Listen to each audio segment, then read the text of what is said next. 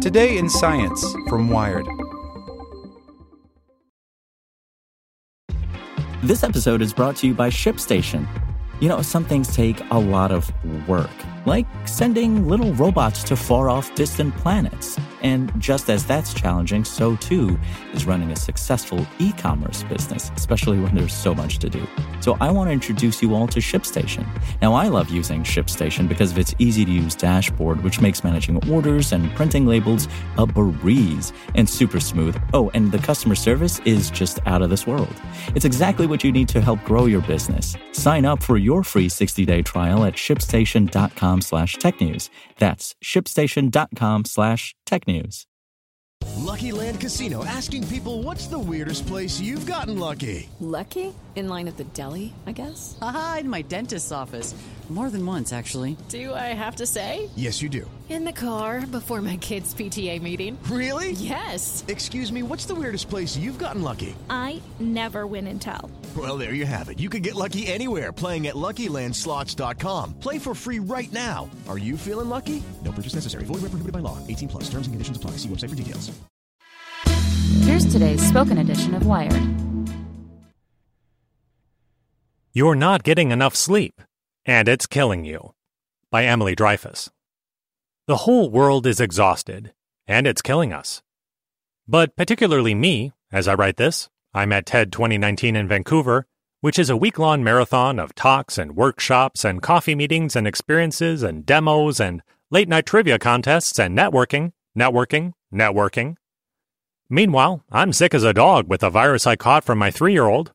I'm on deadline for what feels like a bazillion stories. And I'm pregnant, which means I need coffee but can't have too much, and need sleep but can only lay on my left side, and can't breathe without sitting propped up with a pillow anyway, since I can't safely take any cold medication. According to neuroscientist Matthew Walker, I'm doing serious damage to my health and life by not sleeping enough. The decimation of sleep throughout industrialized nations is having a catastrophic impact on our health, our wellness, even the safety and education of our children. It's a silent sleep loss epidemic.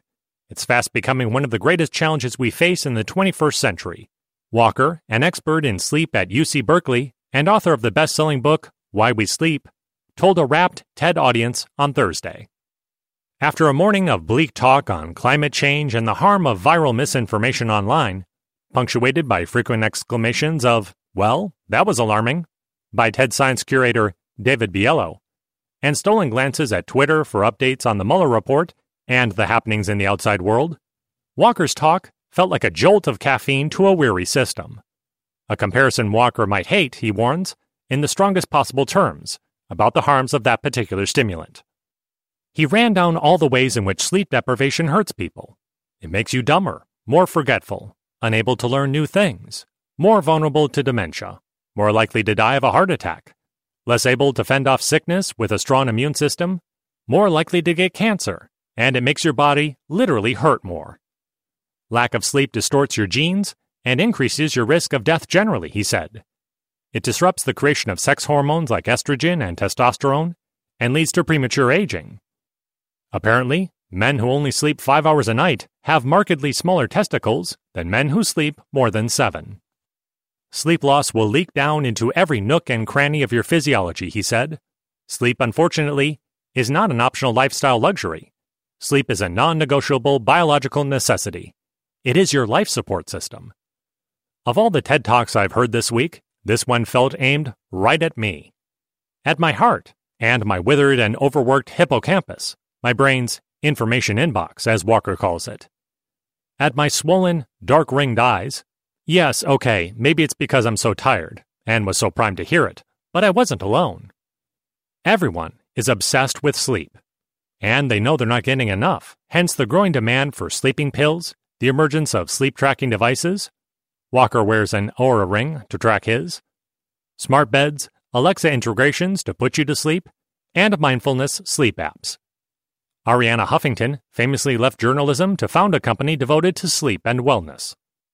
After Walker's talk, he was mobbed by acolytes in the conference center desperate to tell him how much his book, which covers the same topic as his TED Talk, changed their lives, how they'd given up caffeine and alcohol and stopped feeling bad for leaving parties early to get sleep, or refusing to look at work emails in bed. As the next section of TED Talks was starting up, Walker kept trying to escape so he could watch, but people wouldn't let him pass. They wanted to know what to eat, when to sleep, how to dream. His answers? Don't drink caffeine or alcohol. Go to bed at the same time every night and wake up at the same time every morning, even on weekends. Sleep in a cool room.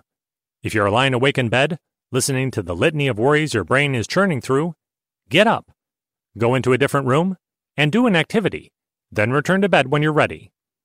You wouldn't sit at the dinner table waiting to get hungry, so why lay in bed waiting to get tired? He told a TED attendee who'd asked for advice. Meditate to calm your nervous system and your mind. Don't default to sleeping pills, which are blunt instruments that do not produce naturalistic sleep, he said.